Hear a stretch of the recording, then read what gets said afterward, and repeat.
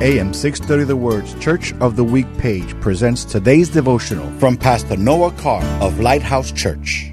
Jesus sent his disciples away to Capernaum. So the Lord's disciples loaded on a boat, went across the lake of Bethesda. While traveling with the disciples, were met with violent winds. The Bible records the disciples had immense trouble rowing against the strong winds.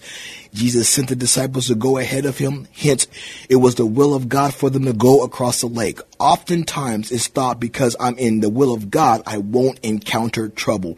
But here you see the disciples are in the divine will of God, and they are met with violent winds. Just because you encounter trouble in your life doesn't mean you aren't in the will of God. Sometimes you just need to keep on rowing. Hear Pastor Noah Carr tell the story of Lighthouse Church, our Church of the Week, this Sunday afternoon at 1 on AM 630 The Word.